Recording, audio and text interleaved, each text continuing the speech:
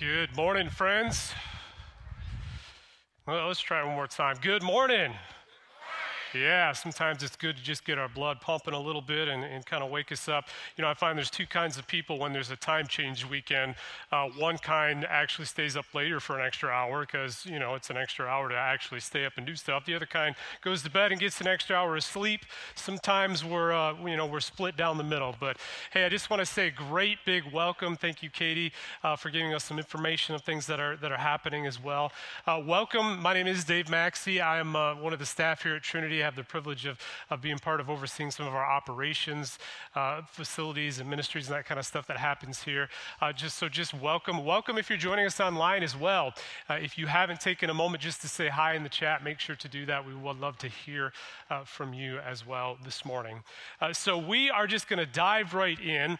If you're not familiar, we'll bring up to speed. We have been in a series called Exiles, where we are really going through a topical look at the book of Titus. Titus was a Gentile where Paul actually led Titus to the Lord, and Titus eventually became a partner in ministry. And the book of Titus is really, at this point where we're at, this is Paul's instructions to Titus in regards to leadership in the church. And so what we're really doing is we're looking at Paul's instructions, and we're using his topics as kind of the springboard to look at topically where we will continue in our series today. We're going to be looking at just this idea of humility and what does that look like. We will be in Titus chapter 1 looking at verse 7. You can turn there if you have a Bible. You can grab the black one in the pew if you need that as well. Again, we'll be looking at Titus chapter 1 verse 7. While you're doing that, will you pray with me this morning? So, Father, we just take a breath in this moment. I just thank you for just a few moments of just slowing down. And Lord, a value of being attentive to you, Holy Spirit. And so this morning, as we look at your word, we want to hear from you. We want to know what you say about us. We want to know who you are. We want to see you in a deeper revelation. We want to be transformed. And I pray that as we look at your word, you would do that in us, Holy Spirit. I do pray right now in the authority of Jesus against the enemy. In this time and in this place, under your authority, God, we pray against any assignments and delays, desires to confuse, to hinder, to distract. We pray against, in Jesus' name, the enemy that would do that. And Lord, we tell him in Jesus' name not to speak. And we invite you, Holy Spirit, to speak in this place. Lord, let the things that are just of me be forgotten. Holy Spirit, allow your word to go deep into our hearts. In your name, amen. Titus chapter 1, verse 7, we'll be looking at the very first part of this text. And here's what Paul says to Titus. He says, "For as an overseer, as God's steward, must be above reproach, he must not be," and here's the word, "arrogant." He must not be arrogance. As we start this morning, I really want to define this word arrogance. We'll give kind of a practical definition and we'll begin to kind of expand from there. But if we were to look at this word arrogant and what it means, we could say that arrogance is to have an exaggerated sense of one's importance or abilities. And I think if you dive a little bit into the word that's specifically in the original language of this text, you'll also find that it means to be self-willed or to be stubborn. Sometimes we think of that word stubborn. That's not me, that's somebody else, a million miles away from here, right? But that word is also unteachable. These are characteristics and qualities of what Paul is saying to Titus here. The opposite of arrogance, we could really think, is humility. And when Pastor Marvin asked me a couple weeks ago, hey, would you fill in for this Sunday and teach on humility? I said, Marvin, I would be proud to teach on humility. I'd be happy to do that. Maybe you've heard the quote by Rocky and Bullwinkle. Bullwinkle says this, "When it comes to humility, I am the greatest," right? Sometimes as we think about these things, it's interesting as I find the older I get, many times I realize that the things that God works on me are deeper, they're more attitudes and they're more heart things. They're places that are a little harder for me to see. They're less outward and more inward. And sometimes this is one of those spaces where it's easy to overlook and not realize that we might potentially be operating out of arrogance and pride and some of the other things. So when Paul is saying, hey, Titus, as you appoint leaders in this local body, let me give you some instructions. You need to find leaders that are not arrogant. You need to find leaders that are not prideful people. You need to find leaders that don't see themselves as better than the individuals that they're called to lead. Find people who see themselves in the appropriate light and they love and they model Christ, that they're not proud, they're not self-seeking, right? They're not there to use authority to gain things for themselves, but they're there to love people. Now, as we comb in a little bit deeper to this text and kind of springboard off this, we need to make a little bit of a nuanced observation here this morning. Paul is not saying, hey, Titus, here's what I need you to do. I need you to go out and find the most elite, best Christians there are out there, because those are the people that I need leading this local church. That is not what's happening in this text. Might be easy to read it that way. What Paul's actually saying is, hey, Titus, here's the thing. There are people that have maybe a leadership quality and they profess the name of Jesus, but their life will call them a liar. They profess the name of Jesus, but they're not actually living what they say they believe. So here's what I need you to do. I simply need you to find people who have this leadership calling, this shepherding quality. They are individuals who claim the name of Christ and they live it with their lives as well. This should be true of every believer. So as we look at this text, it could be tempting to say, well, you know, Dave, this is really talking about elders and leaders in the church, and maybe that's not me, so I can check out today. That is not the case. We are all included in this text here this morning. So I would say it like this. Here is the big idea. It's relatively simple. A Christ follower should not be arrogant.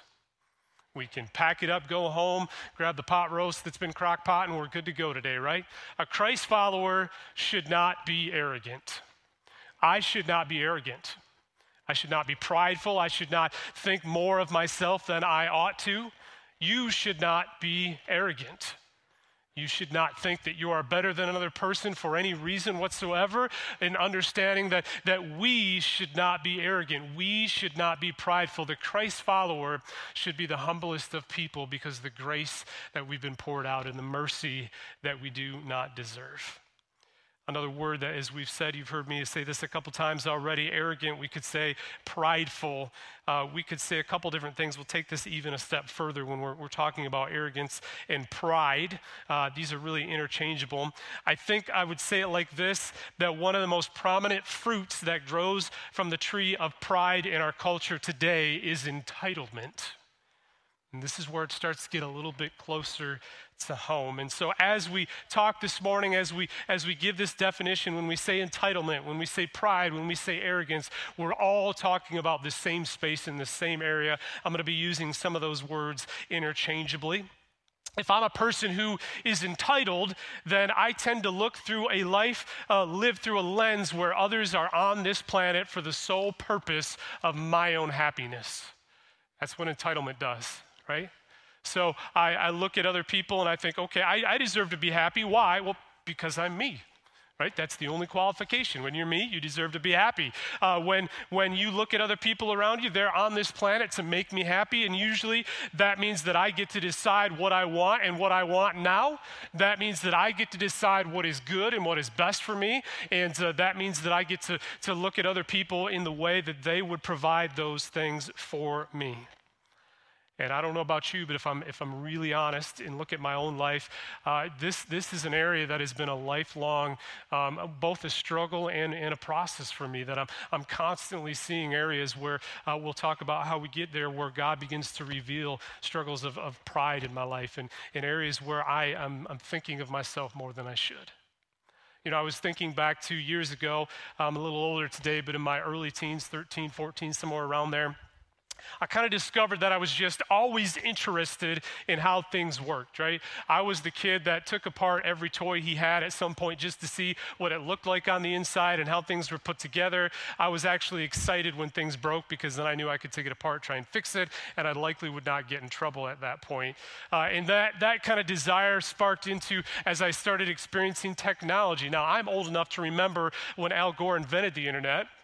It's not true, by the way, but when the internet actually came about, I'm old enough to remember that. And this kind of spilled over in the technology range for me. I remember the day when I discovered my dad's Citizens Band CB radio. It was this giant base station. And I just, the days before a cell phone, I was completely enamored at the idea that I could have a conversation through the air to another person that could be miles away. And I remember just for hours, I would set this radio up, and it had an external antenna, and I would always put longer cables on it and try and get that antenna as high as I could. And sometimes the weather would be just right, and I would talk for miles and miles, always trying different microphones, always trying to just figure out how I could use my breaker one night. You got a copy on this? Come on back, truckers, and talk to Teddy Bear language, right? This was kind of what I did in those days. And I think that last part was like a Red Sovine song. I got a little carried away there. Not CB language. But as I was just in the season of learning technology, my parents and I decided just to go for a road trip for a day. It was just my dad, just my mom. We hopped in our 1967 Chevrolet truck, which is an antique in those days, and headed off down the road. And about halfway, decided just to take a little break at a department store. And as we're walking through the store, there I see it on the shelf, a Motorola 40-channel, 12-volt portable magnetic antenna CB radio. And I knew in that moment that every problem I ever had would be solved if I could just own this CB radio. And so like a person who's been told you could be a lawyer someday, I started in on my case to my mom. Mom, like if I could just have this, it would be so much better than Dad's CB radio, right? We could talk so much further. Mom, if I had this and we set it up in the truck right now, if the truck broke down, it's old, right? Like we would be able to call someone, again, before the days of cell phone. Mom, if I had this and I could talk to people on the other side, I could even tell them about Jesus, right? And I began to plead my case. She eventually gave in, bought the radio.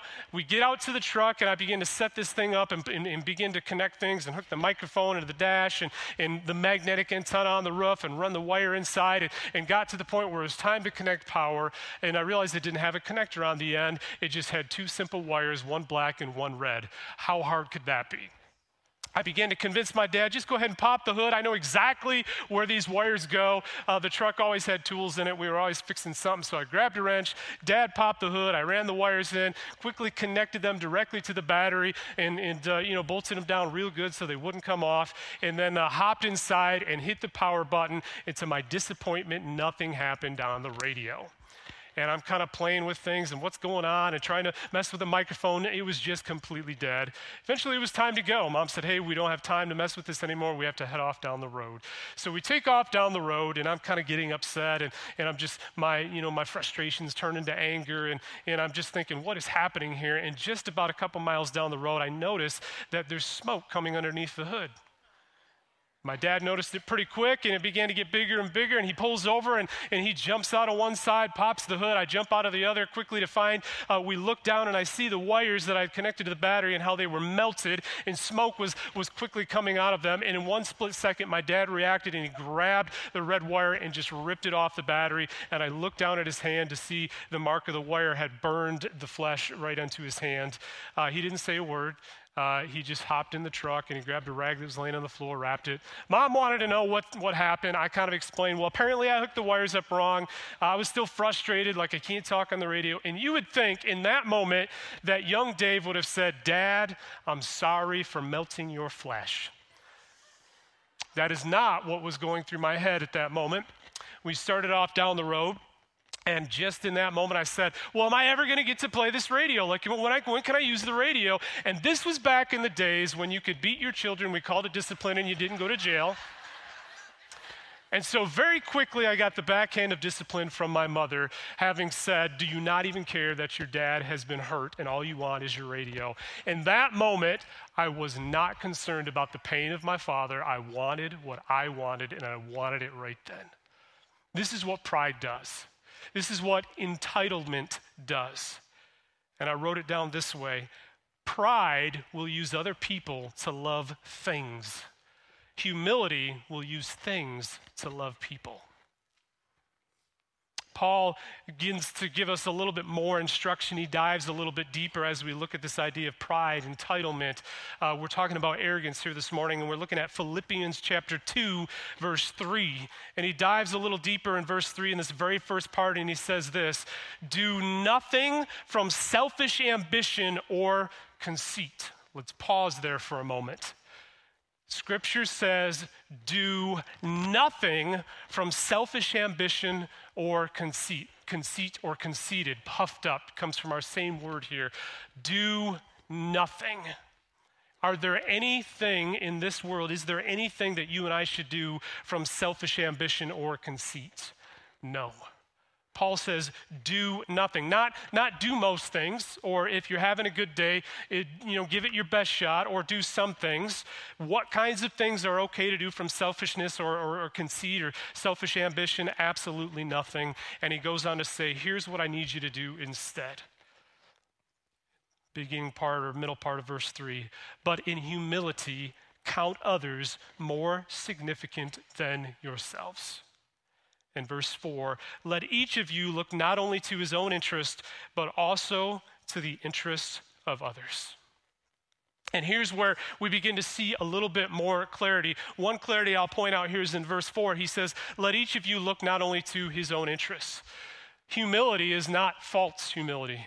Humility is not, woe is me, nobody likes me, I'm never going to have a friend, so if I'm really humble, it means I do without everything, I don't even meet my own needs. That's false humility. That's the other side of the same coin. Paul says, you know what, take care of your own needs, but in doing that, make sure that you're also taking care of the needs and the interests of others as well. So this is not I just beat myself up, and this is not a degradation of myself. That's not humility. That's actually false humility. And so as we look at the other side of this, the other side is, but count others more significant than yourselves.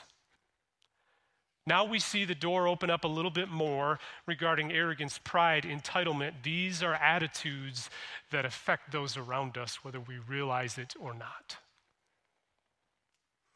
That exaggerated perspective of oneself often is really a comparison to other people. And this is another side as we dive a little bit deeper. I love what Brian taught us last week, and it's just the idea that often we look at other people with a microscope when we look at ourselves with a telescope, right? We often tend to think, well, that's someone else's issue. And really it's this idea that pride many times is a comparison to another person. Think of it like this. Jesus used illustrations all the time, so we're gonna pretend here this morning. Let's just say that in this place, you found out today that Dave had a rich uncle that passed away. I'm a bajillionaire, not even a word, I get it. But let's say we're gonna have an Oprah Winfrey moment this morning, and under every one of your seats is a check for $10,000. That's not what's happening. I'm sorry for those of you that are reaching underneath your pew. But just for sake of illustration, if you said that, like, hey, Dave, like, I showed up to church an hour early because of the time change, and now I got a check for $10,000, raise your hand if you would say, hey, it's been a pretty good day. Raise your hand if that would be you. Yeah. So as the story goes in this land of make-believe, of righteousness that we're pretending, let's just say you went out, you spent all week trying to figure out, what am I going to do with this $10,000? You come back into the building next week, you just begin to talk to people. Oh, wasn't that awesome? We got $10,000. It was great. And one of your friends says, $10,000, where did that come? Oh, in service. Remember when Dave was there? Oh, $10,000, huh?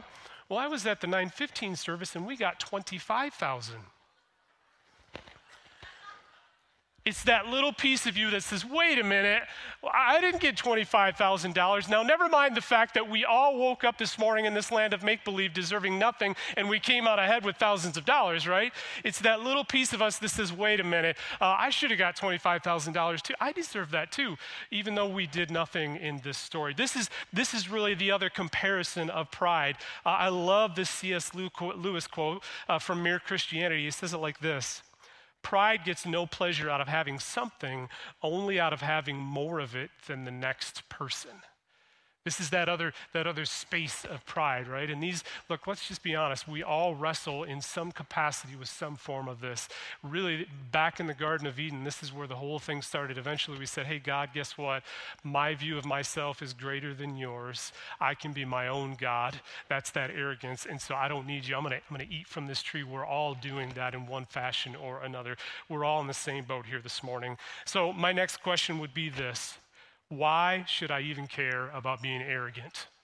I mean, come on, Dave, like look around. Like if I'm not bold in what I want, I will never get anywhere in this life. Like if I don't I'm not physically hurting someone, but if I don't push my way to the front, I'm never going to get anything, right? The things of this world are ripe for the taking, the bold take it, right? And if I just understand that this is the way the world works, I'm not murdering anyone, I'm not killing anyone, like that's got to be okay, right? And even though this statement is true, I would say it like this, it's true in this world, it's just not true in this kingdom of God. Proverbs 16 verse 18 says it like this.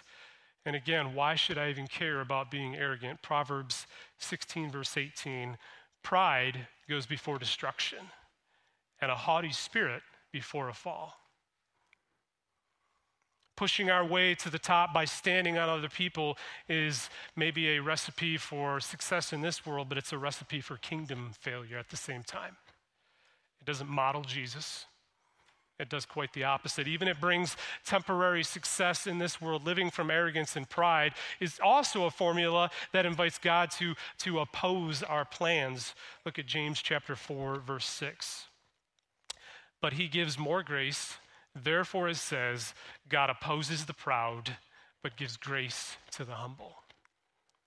I don't know about you, but if I had a choice where God would be on my side and for me versus God being against me, I would much rather have God for me.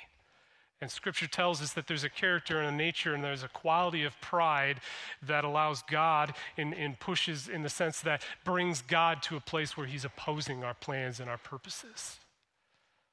And for the rest of our time this morning, I really just want to unpack two questions in regard to this area, this space: pride, arrogance, entitlement. The two questions are this: how do I know if I'm arrogant or prideful? And number two, how do I avoid living from arrogance or pride? So question number one, how do I know if I'm arrogant or prideful? Here's the hard truth. Are you ready? It's easier for someone else to see my pride than it is for me to see it in myself.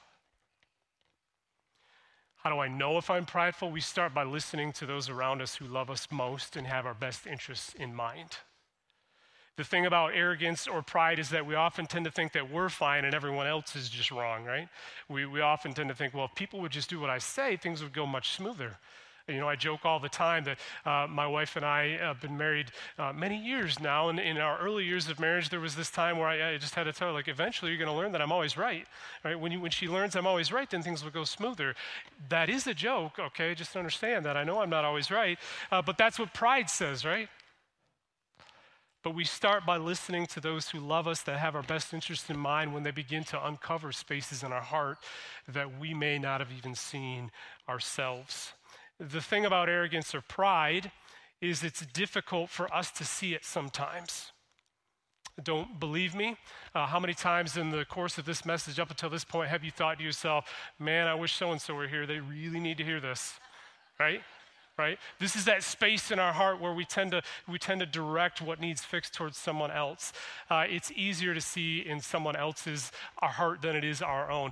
Years ago, I used to have a four-door Plymouth Horizon, a little four-speed stick, got great gas mileage, so I would always kind of push it and just see how far I could go. And there was one day where I was just running on fumes. I was headed to work, and I just had to get an intersection. In this intersection, I was a couple cars from a stop sign, and then the gas station was just kitty corner to where I was at. And so I got to the intersection, I just made it, and the car died. No problem, we'll start it up again. I hit the gas, it did start up again, but now I'm the second car in line. Eventually, car dies, completely wouldn't start. I'm sitting here at this intersection. I can see the gas station, and so I simply just said, all right, this is what we got to do. I opened the door, and I began pushing my car to the gas station.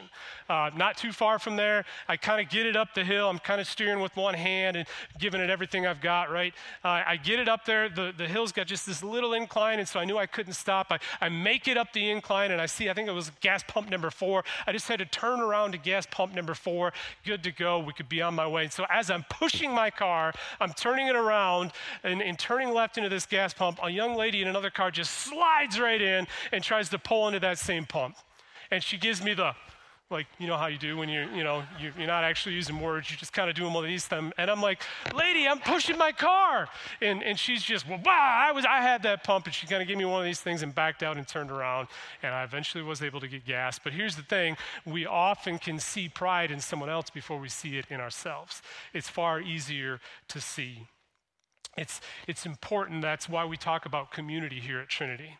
And I will say this, COVID has done a few things. If we have to talk about kind of the elephant in the room, one of the things that I think is good that has come from COVID is hopefully it brought us to moments where you begin to see what is most important, at least for me, what is most important in life. I'm 46 years old right now. I had a moment the other day where I'm not the best at math, but another 46 years from now, I'll be about 92 if I got that right. And the moment was this: I'm probably closer to my death now than I am my birth. Super encouraging, right? But here's the epiphany for me. I don't want to waste the latter half of my life. I want to know what God wants me to do. I want to do what is most important. And here's what I've learned, particularly as we look at COVID, that it's less about the things and the accomplishments that I've done and the people that I'm walking with. You may have heard that, like, hey, we can't take anything to heaven when we go. I disagree with that statement. I believe we can take those who we led to Christ along the way with us. And as we look at this whole area of pride and just like, what do I look like? We need to be in community with other people that love us, that are willing to really open the door of our own hearts and allow us to begin to let the Holy Spirit transform places that we just might not be seeing. It's important to be in community in order for that to happen. So we'll dive a little bit deeper into that thought in just a minute, but question number 2, how do I avoid living from arrogance or pride? Just as we said, number 1, live in intentional community and relationship with others. I want to explain as we talk about community, what do we mean by that? I love us all here. I'm glad that we're here in church today, but let's be honest and real here this morning. I've had conversations with some that are like, yeah, I'm in community because I say hi to them in the grocery store, usually at least once a week. Or I am in community because we have been in the same study for the last X amount of years together, and we could tell you everything there is about Romans. I have no clue what's happening in their life, but I'm in community. I'm in community because this is my pew that I sit in every Sunday, and they sit over there and we wave at one another. And those things are great. Those things have place, but those things stop shy of what I would say community is as we look at it in the context of Scripture. Community is having people you regularly engage in authentic relationship that specifically empower you to take the next step toward Christ. I love this beautiful picture as we look at Scripture in Matthew chapter 16. We won't read the whole story, but here's the concept. And Jesus had began to gather the disciples. The 12 were finally to the place where they understood that they were following God. And Jesus begins to unpack what was going to unfold. Here's the idea, gentlemen. We're going to go into Jerusalem. Eventually, I will be crucified. They will eventually take me to the cross. And then here's Peter. What does Peter do? Peter goes to God and says, look, you're wrong, Jesus. This is never going to happen to you. To which Jesus replies, Peter, get behind me, Satan. You are a hindrance to me. You're a roadblock to me. Now, when we look at that story and hear that story, we can see grace and all kinds of things in that story. One of the things that I see in that story is the fact that Peter had such an intimate relationship with the God of the universe, he felt freedom to actually try to correct him. Not only that, Jesus was able out of a relationship to say, look, you're acting like the devil. You are a hindrance. The devil is using you right now. And get this, do we have people in our life who they can call us a liar? We can call them the devil. And together we love one another to change the world still. That's community. Those are the places, as a little bit ago, Katie talked about, just the reminder from Jack, like, who's your 3 a.m. list? This is what we're talking about as community. I have a few people in my life, we've kind of developed some internal language. One person that whether it's a text or in person, we often ask one another, hey, how's your thought life? Like, what's happening in your brain here? Like, what are those spaces where maybe you're focusing on something a little bit too much? And often we'll text one another and we'll just say, hey, what's happening? How's your thinker doing? Are there anything I can pray with you about? And there's some places of me, I'm a thinker, and this person knows that there's just some struggles that I have, and they remind me often when I'm in those places of just processing things that are not God, that are not healthy, and worried and fears, all those things, they remind me of who God says I am, and I do the same to them. This is community. Number 2, how do we repent? How do we not live in arrogance and pride? Don't expect microwavable spiritual transformation. Simply put, becoming more like Jesus is a lifelong process, and that is okay. Jesus did not go to the cross for a cleaner, better, perfect version of you. He went to the cross for you where you are right now. And it is his righteousness and his right standing before God that he offers to those that would repent and believe. And so on one sense, we are absolutely transformed in an instant when the Spirit of God brings our heart from death to life. The Bible tells us that we are seated at the right hand of Jesus, and that is absolutely true. And in the same sense, parallel to that truth, we live in this broken world. We live in this imperfect body. We have this imperfect mind. And so in one sense, we are saved and we are being saved in the sense of, the Bible will call this word, big word, sanctification. The process of becoming more like Jesus is lifelong. Even though positionally we are seated at the right hand of God, the Father views us in the same way he views Jesus. That is true. Our minds are still being renewed moment by moment as we live on this earth. So don't expect microwavable spiritual transformation. I had someone in the first service mention, yeah, you're right, Dave, it's more like crock pot transformation. That's absolutely true, right?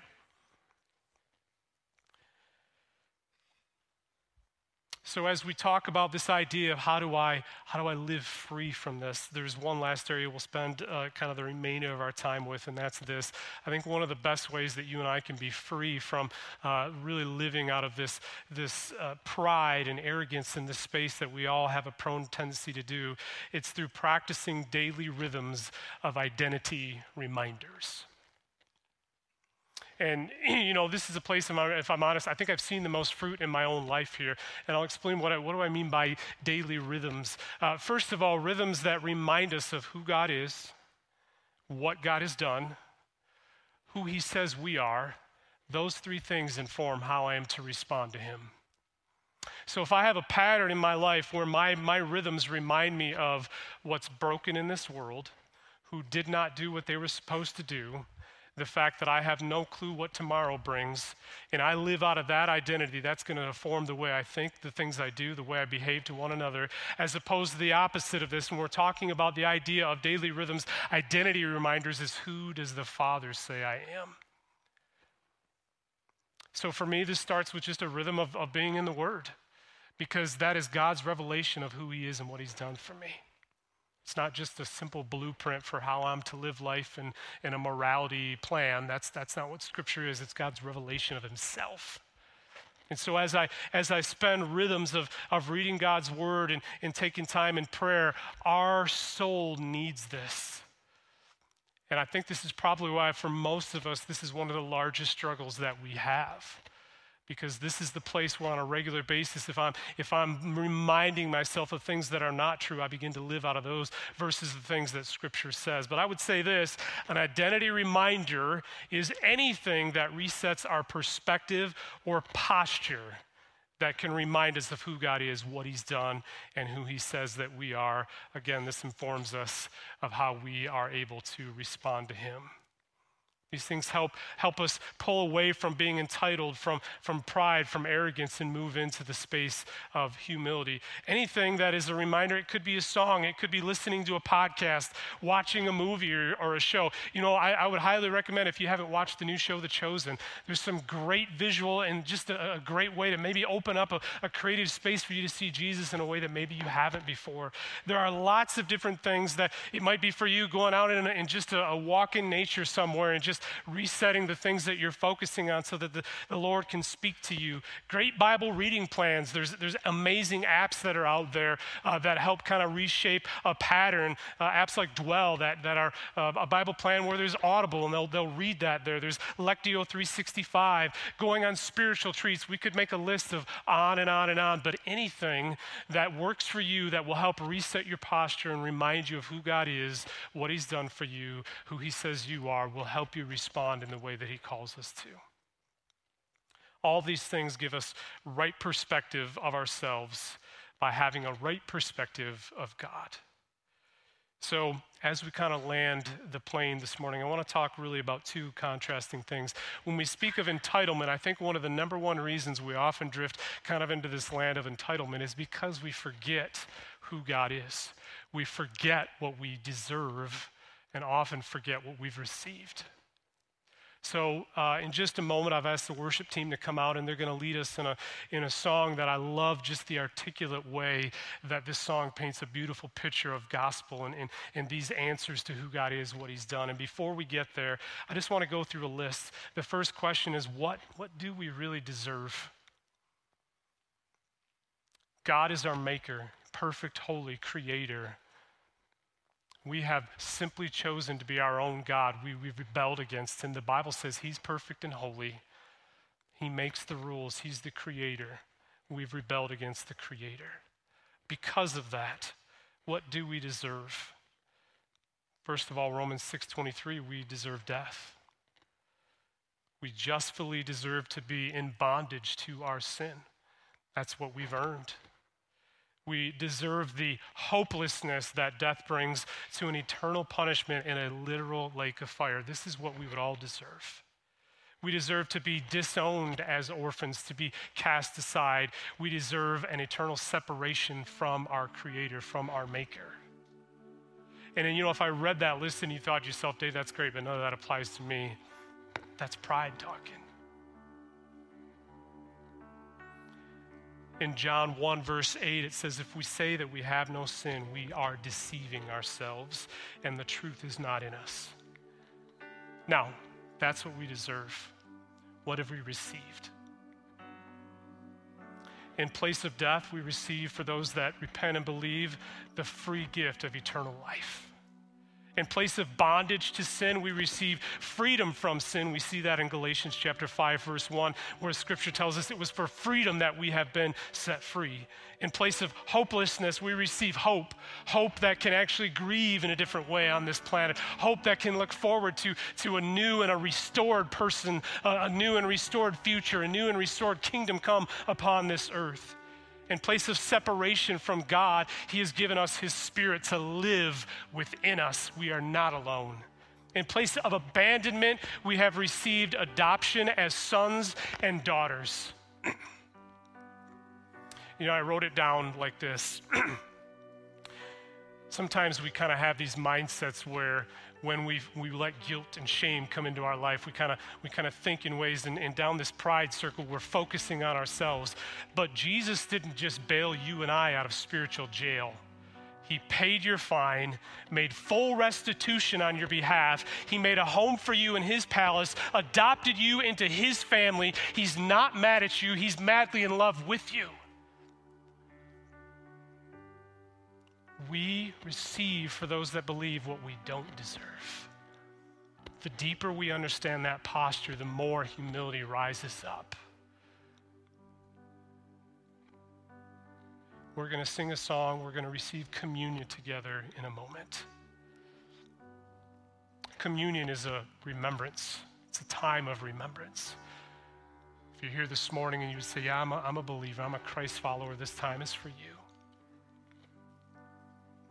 We're gonna take a time to just meditate on the words and the lyrics of the song, because I think it's a resetting posture for us here this morning. Let me read the chorus about what we're about to sing. And the song is called A Love That Remains, and here's the chorus. I love these words. When I was in need, you sought after me. When I turned away, your love never changed. You paid off my debt. You gave me your rest. You washed off my weary feet, prepared a feast, saved me a seat, brought out your best for me. This is a reminder of what Jesus has done for anyone who would believe, who would turn away from their sin and turn toward him, knowing that I can't fix my sin problem. Jesus did it on my behalf. So when I turn to him, forgive me, Lord. The Bible says he clothes us in his righteousness, his right standing. So in just a moment, we will receive communion together. But I want to invite you as we sing this song. It's new. It may not be completely familiar. That's okay. This is a time to hear from the Lord, do business with the Lord this morning. Maybe you'll stand, maybe you'll stay seated, maybe you'll kneel. None of that is really a hang-up this morning. I want you just to listen to the words of the song. If you feel like singing, great. But let this be a reminder of who God is and what he's done for us and who he says you are.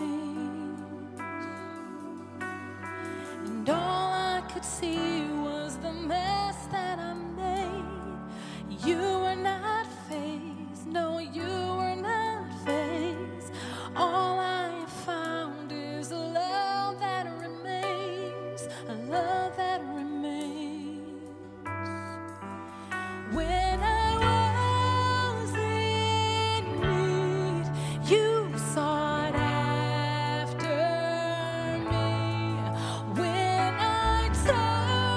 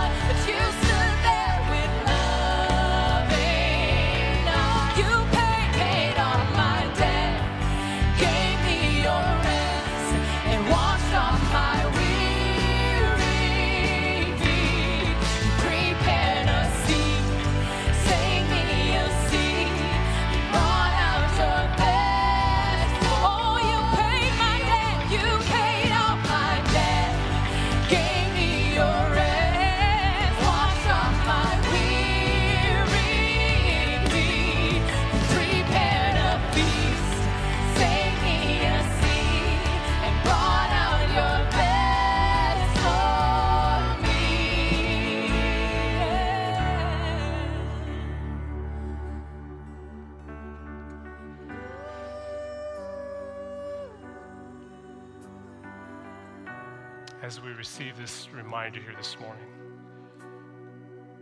Scripture says, "For I received from the Lord what I also delivered to you, that the Lord Jesus on the night when he was betrayed took bread. And when he had given thanks, he broke it and said, 'This is my body, which is for you. Do this in remembrance of me.'" Can we receive the bread this morning?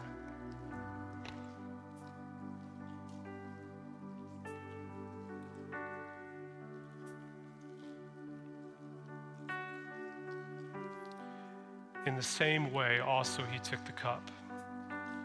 And after supper, saying, "This cup is the new covenant in my blood. This, or do this, as often as you drink it, in remembrance of me. For as often as you eat this bread and drink this cup, you proclaim the Lord's death until he comes." Let's receive this morning the cup.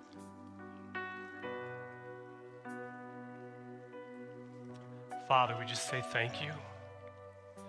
Holy Spirit, would you fill fresh and new with new identity this morning? We want you. We want to look like you.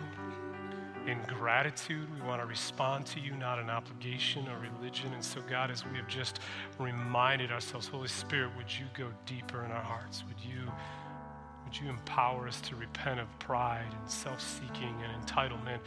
Would you grant to us humility that looks like you? You always come running out to us. When we ran away, when we squandered all that you've given, you stand with a smile and you reach out and you run out to us. Would you run out to us new today? Thank you for filling the gap that we could not fill, Jesus. Father, thank you for a new identity. We are your sons and your daughters. And anyone that would confess and believe is the same. We love you, Lord. We will continue to have prayer for anyone that feels led in that. We'll be here down at the altar. We just want to say thank you for coming this morning. You are released. You always come running.